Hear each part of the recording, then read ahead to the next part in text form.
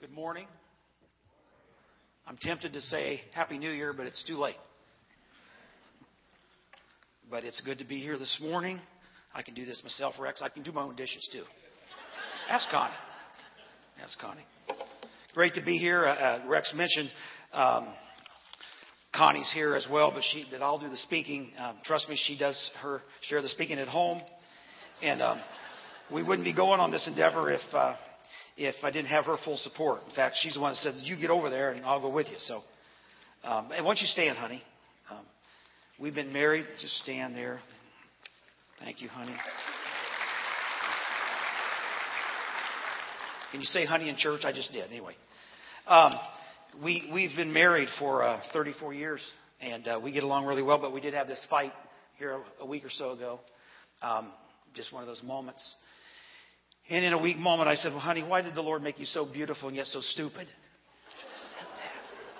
But she was quick in her response. She says, well, the Lord made me beautiful in your eyes so that you would be attracted to me. And He made me stupid so I'd be attracted to you.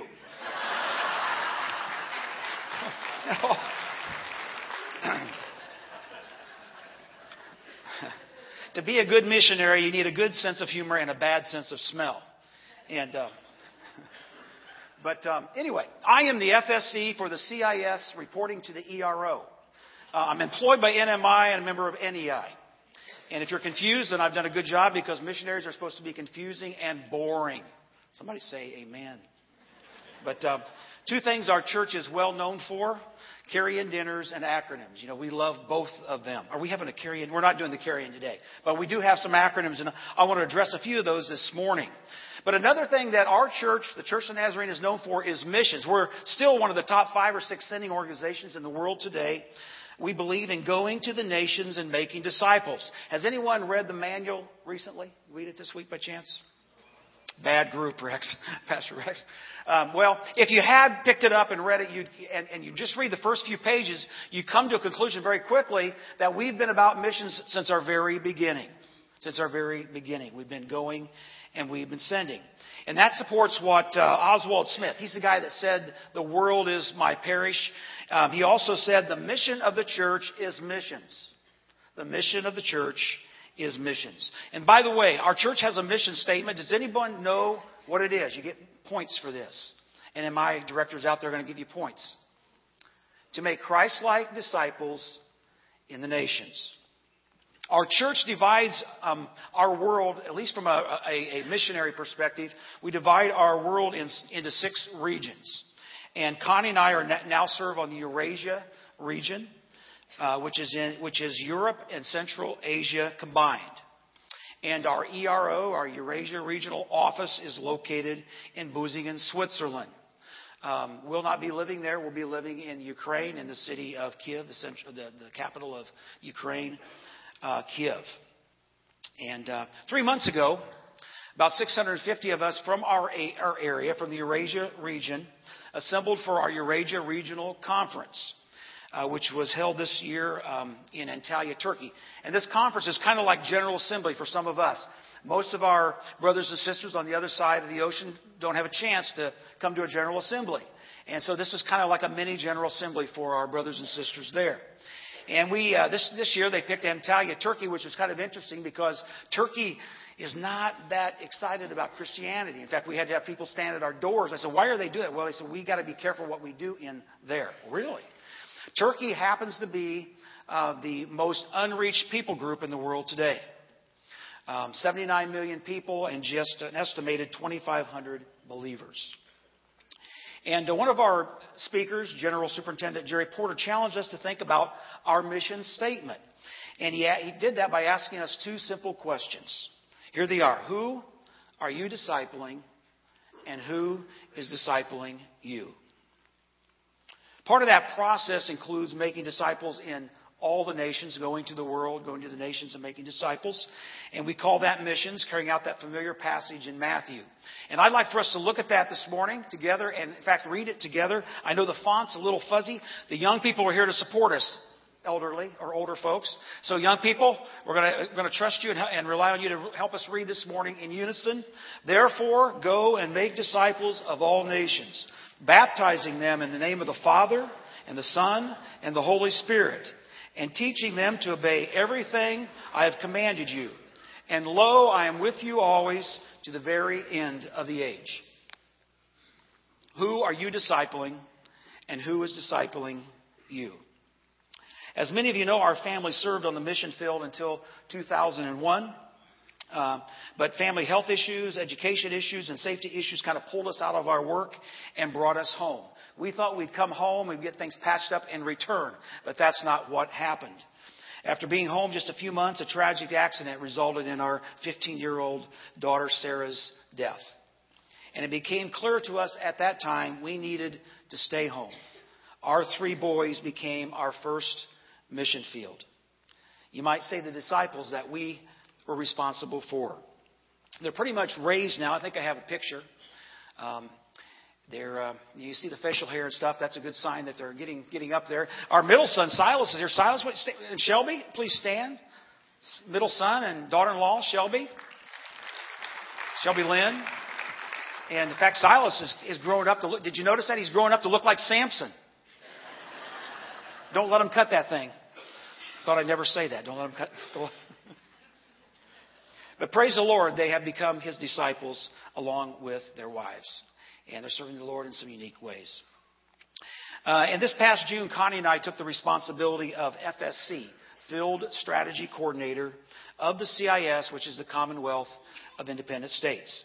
The CIS is made up of 12 former republics or countries that were part of the former Soviet Union or the Soviet Union before it collapsed in the early 90s. And Pastor Chuck and Carla Sundberg were part of those early days in that part of the world.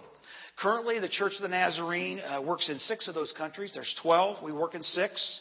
Our ministries include 46 or 7 churches, 5 districts, 6 compassionate ministry centers, 6 drug and alcohol rehab centers, children's ministries, and a feeding program, and then also an extensive extension education program. That really has set the bar high for some of the other areas of the world.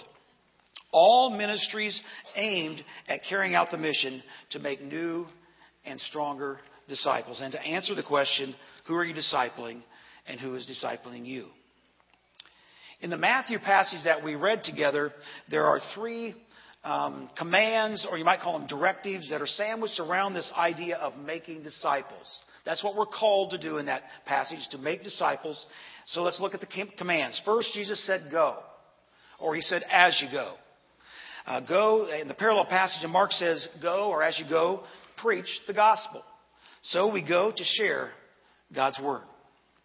Secondly, Jesus said, go to baptize, or go to be a public witness of God's word. And then thirdly, we go to teach God's word. Our work to make disciples does not have to be complicated. We don't need elaborate programs or fancy buildings to do so. In fact, in our area of the world, we don't have those things. Dr. Porter put it this way: programs don't make disciples. Disciples make disciples. That's not Dr. Porter. That funny-looking fella is missionary Trino Jara. He is our CIS Compassionate Ministry Director, and he's also the district superintendent of the Ukrainian district. And there's 25, 26 churches in Ukraine. And he is a product of mission outreach. When he was a child, he lived on the streets of Costa Rica. And it was a missionary that took him in.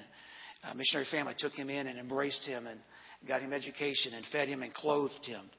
And now he spends all of his resources and efforts making disciples. What a disciple he's become. And Connie and I have the blessing of working with Trino, who's never short on words. Here's a picture of our Faith Church of the Nazarene, located in Astana, Kazakhstan. If you want to see an incredible wonder, you got to visit there. Don't go in the winter; it's very cold. I was there about a month ago. It was around 0, but they said this is kind of warm, and I believe it is kind of warm. It gets below 0 pretty often, but that's our church in Astana, Kazakhstan, and it's a garage and 2 rooms. And currently, there's only 1 room that's finished, so they have their worship services, and then they kind of push the adults out, and they have Sunday school. I think we got a picture there of the kids having Sunday school. What are they doing with their few resources? They are sharing God's Word, they are showing God's Word, and they are teaching God's Word and consciously working to make disciples. I do want to mention that Kazakhstan has been in the religious news pretty often these days. They pass new laws that are making it more and more difficult for the church to survive. And this particular church and a number of our churches in Kazakhstan are really in a struggle for their lives. The new law basically says if you don't have 50 adults, not teens or children, but 50 adults who are willing to sign on the dotted line that, hey, we're a member of this church, then you can't be a church. And with the Soviet thinking and the concerns for that, it's hard to find anybody wanting to sign on the dotted line. And so we're gravely concerned for the vast majority of our churches. And I think about in Fort Wayne today, how many churches would survive if we asked 50 adults to sign, yes, this is my church. I'm a member of this church here, even in Fort Wayne, Indiana. Would Grace Point South Church make it, for example? Faith Church has about 20 or so adults, and that many or more kids. And we're wondering just how long, under the present laws, this church is going to be able to continue to meet. They'll continue to be a church, one way or the other, but will they be able to meet in that facility? And so it's a prayer request and concern that we have in our area of the world. Things are changing. We are not going. Everybody says, when are you going back to Russia? And it's always been fun to say, we're not going back. Oh, you're not going back? No. We're going back to the Ukraine because you can't live in Russia. Missionaries really can't live without a lot of hassles in Russia these days. Things are changing. And so we've landed in Kiev. We have an apartment there. And at the present time, we're okay. However, it's in the wind. Things are changing there as well. So we don't know where we'll end up. We might go to Armenia. It's kind of nice down there. I looked today. I think it's 40 degrees down there. Not bad compared to -2.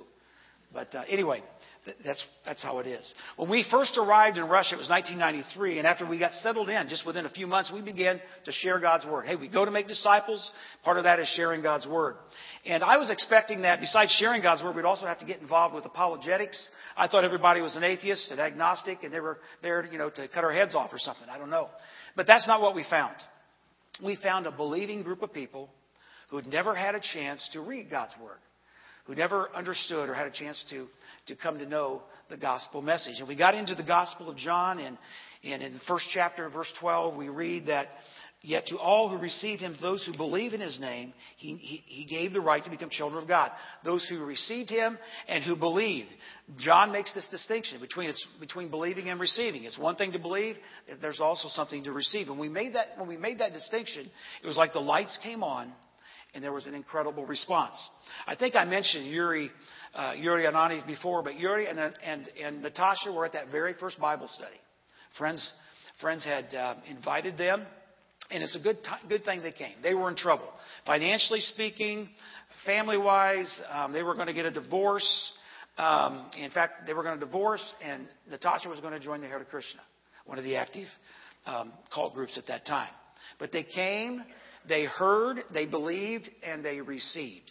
And everything changed. God put their family back together, their finances back together, their health. They had major health problems in this family.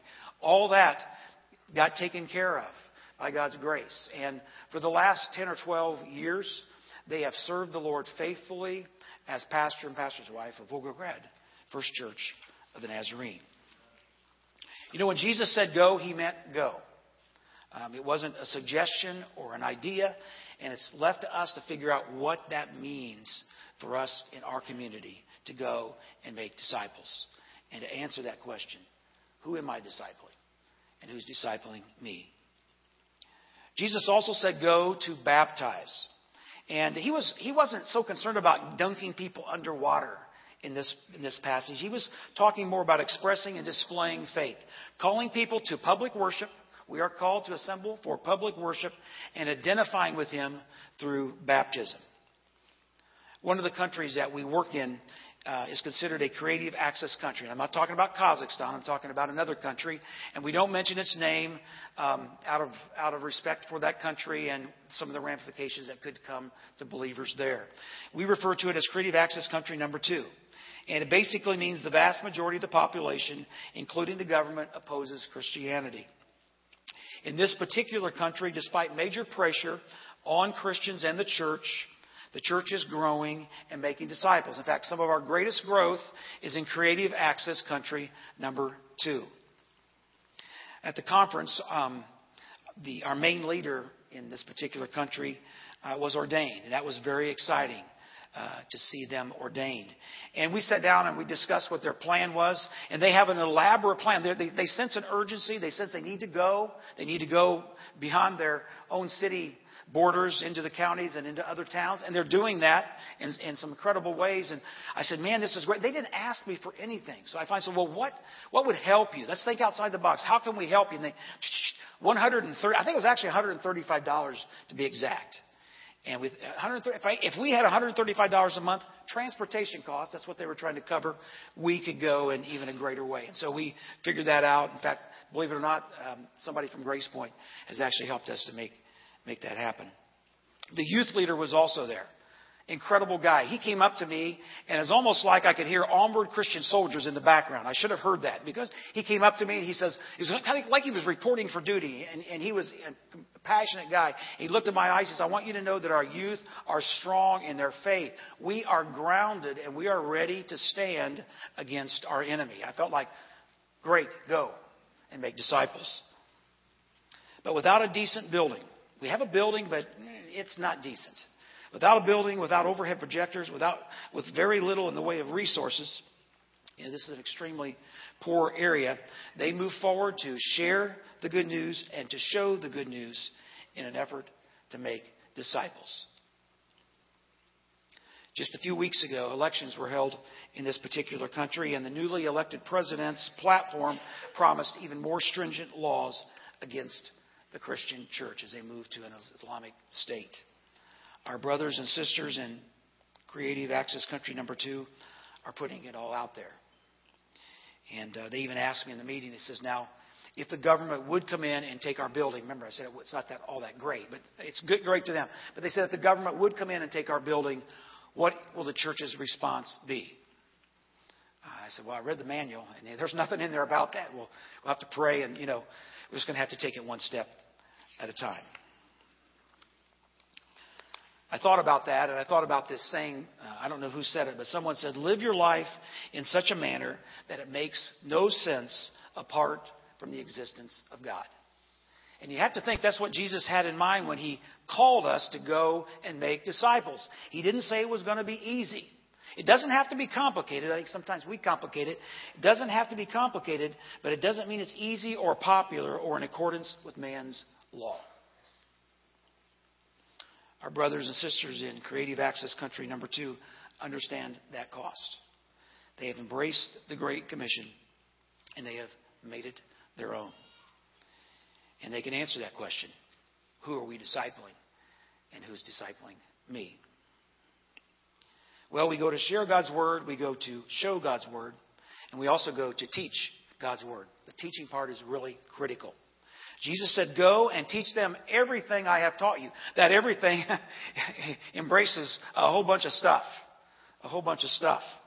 And it's interesting that secular science tells us that we have been wired to be lifetime learners. When we stop learning, we stop living. And we see that in our society so many times. And this idea of being a disciple, learning, and also being a discipler, teaching, it's in our DNA.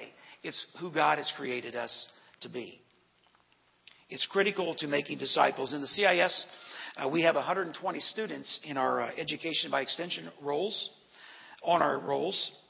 And down through the years, the teaching has produced some incredible disciples who have become great leaders and disciple makers themselves.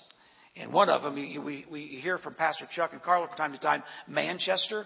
Well, one of them is now one of those early believers that met the Lord early in our days in Volgograd. Skeptical first, went on to get her education at our Bible college in Boozingen, and then has gone on to Manchester, and now she is the chaplain of Manchester, would it be college or university? College. She's the chaplain. Sharp lady, Svetlana Hovnia. But Alosha was saved on a trolley bus. That's him on the right. Well, it's him in both pictures, I guess, and his wife, Olga. He got saved on a trolley bus. He came to one of our education courses. The subject was Doctrine of Holiness. Dr. Larry Kramer was there from the Bible College, and he was very intellectual. He was asking me questions, and I continued to say, I don't know the answer to that.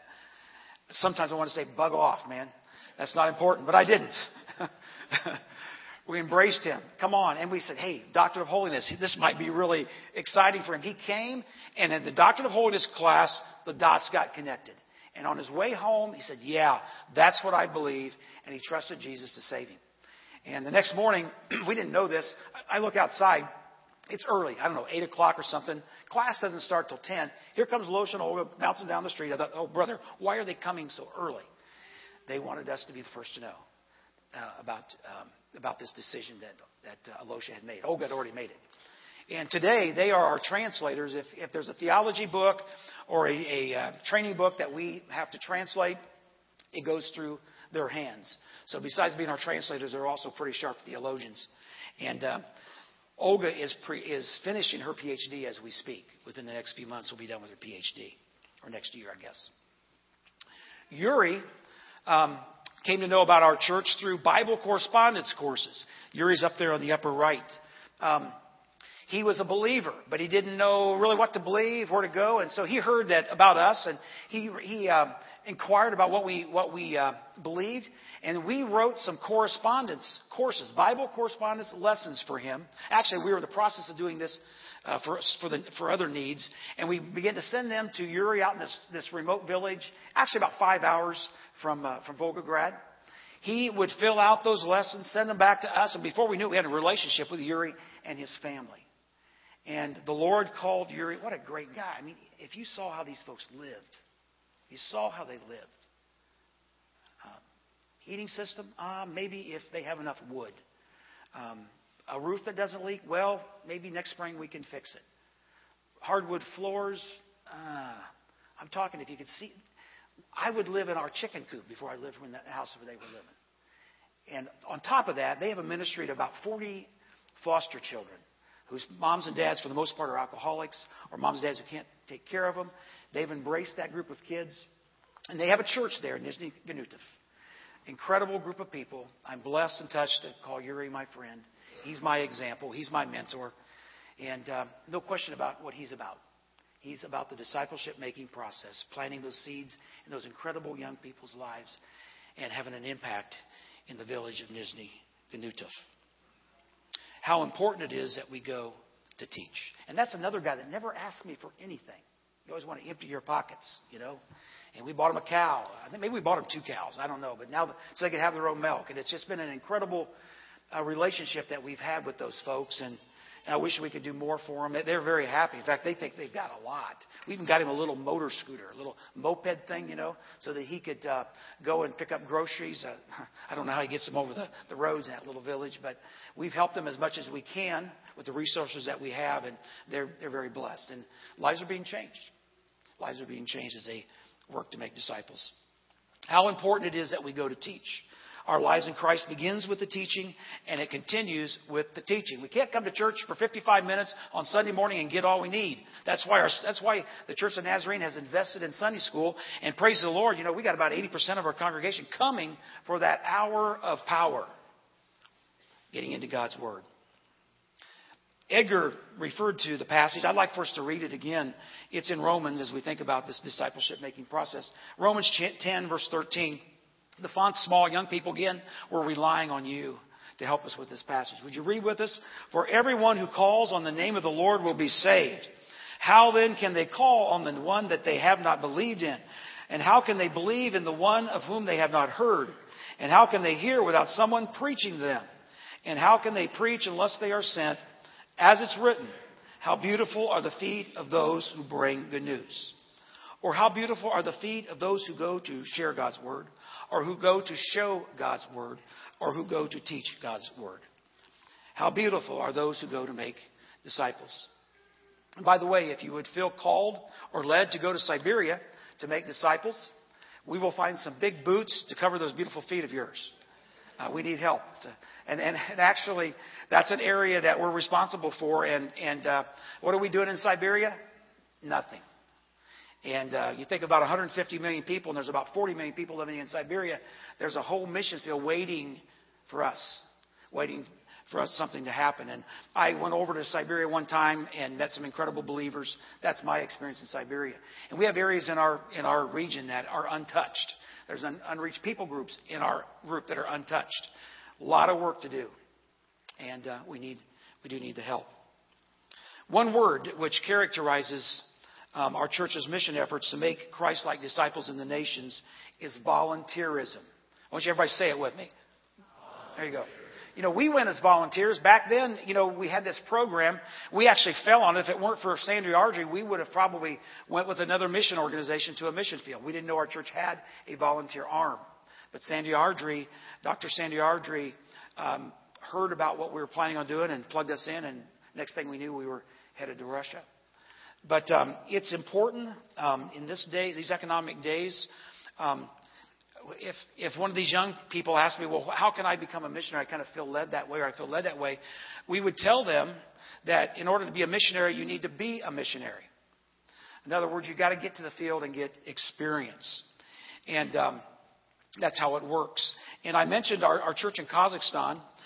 For the past roughly 3 years, our work has been supported by a young volunteer missionary, Amanda Lee.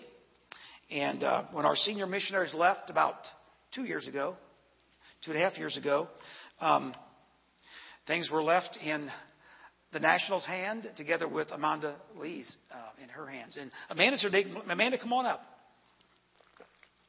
Amanda went to Olivet Nazarene University.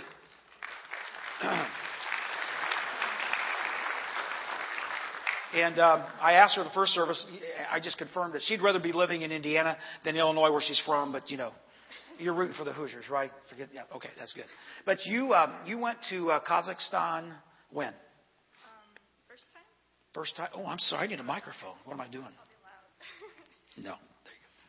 First time I went was in 2005. 2005. Yeah. We had missionaries, the POCs there. They were our missionaries there, really strong Korean missionaries that did a great job planning the work there.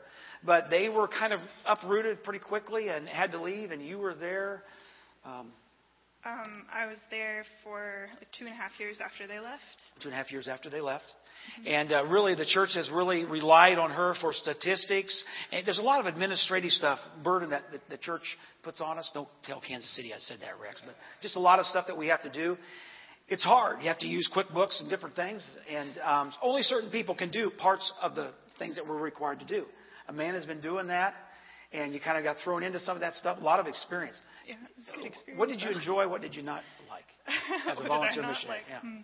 Well, I enjoyed a lot of things. I think the thing that I enjoyed the most was the opportunity to work with the national leaders as they were just, beginning to take on those roles. It was really an exciting time, and being able to watch God working in their lives and through them to work in their own churches. That has to be my favorite part. And you're back here you've got like one master's degree and trying to get another one or something like that. Why are you doing that? I have an addiction to education. Okay, yeah. She's sharp. She's sharp. And her plan, Amanda's plan, is to go back to Central Asia, and we're opening that door after she gets her education finished up for her to return. And there's some exciting news that kind of goes along with that. I think we have a picture that explains part of that. What's going on there? Tell us. I have no idea. You don't know? Okay.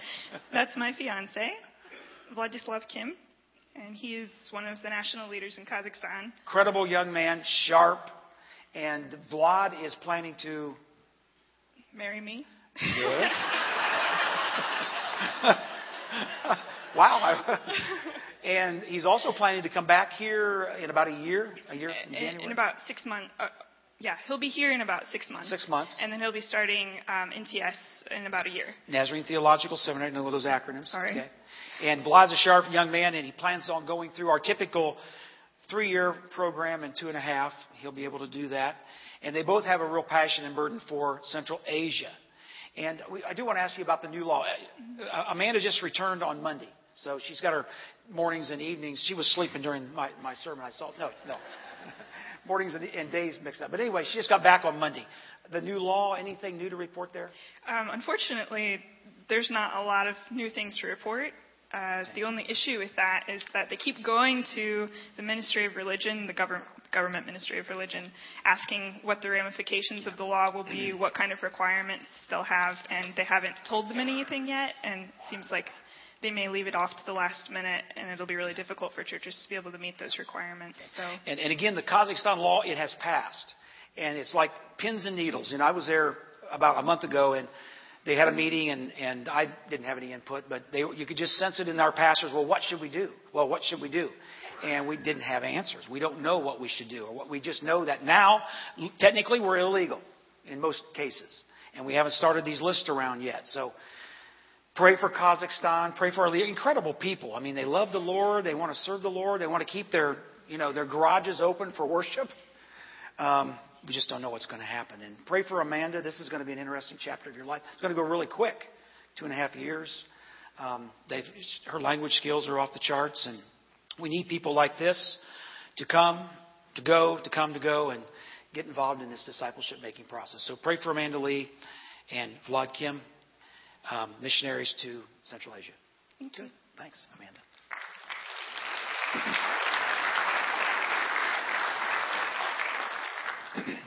Another young couple comes to mind when I think about volunteers and missions. And just a few weeks ago, this young couple resigned their task and the comforts of home and many things to say yes to a mission call that will take them to the CIS field to help us make disciples. And they are launching out in faith. And I think you know this couple. I think I got a picture. There they are. Scott and Jenny Rainey. Does it make sense that they should go? In some minds, no. I thought hopefully there's family here. Hopefully they don't blame me for their call. I had nothing to do with that call.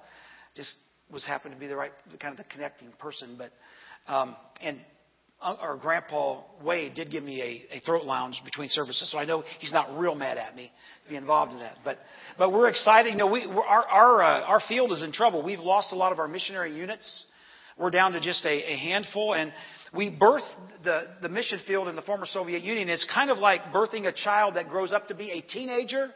Well, our work there is about 19, 20 years old. It's like teenagers, and I probably don't need to say anything else. That's what we've got. And we still need help. And we're excited about Scott and Jenny. And they are going initially as volunteers. Again, if you want to get to the mission field, you got to be a missionary or you got to go as a volunteer. And so they're going to go. They technically are going without furniture, a car, and even food if we don't help them, support them. And they have roots in this church, and they will be here in a few weeks. And please get behind this young couple, become a part of their discipleship-making process in these days of opportunity. You guys know Scott, and you know as you invest in his ministry, it's a great investment. We know what it meant to Grace Point here in in years past. Well, Jesus said, "Go to make disciples." When you go, He said, "I will be with you." He says He will be with us, and that promise is even for short people. He said, "Lo, I am with you always." I'm with you always. And while we focus on making disciples, which is our task, we need to keep that in mind. Our task is to make disciples. God is faithful to build His church. Sometimes we get that all confused. He builds the church. We go to make disciples. Carl Henry, he was the first editor of Christianity Today, and he put it this way: the gospel is only good news if it gets there in time. If it gets there in time.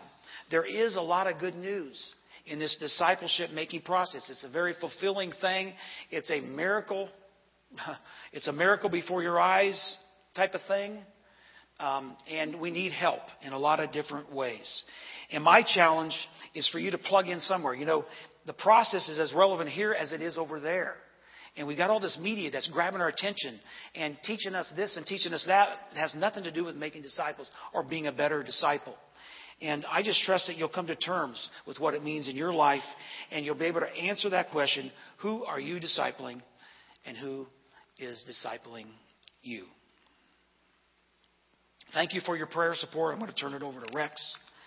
We leave in about 2 weeks for another jaunt. We do go back and forth a little bit, but Lord is good.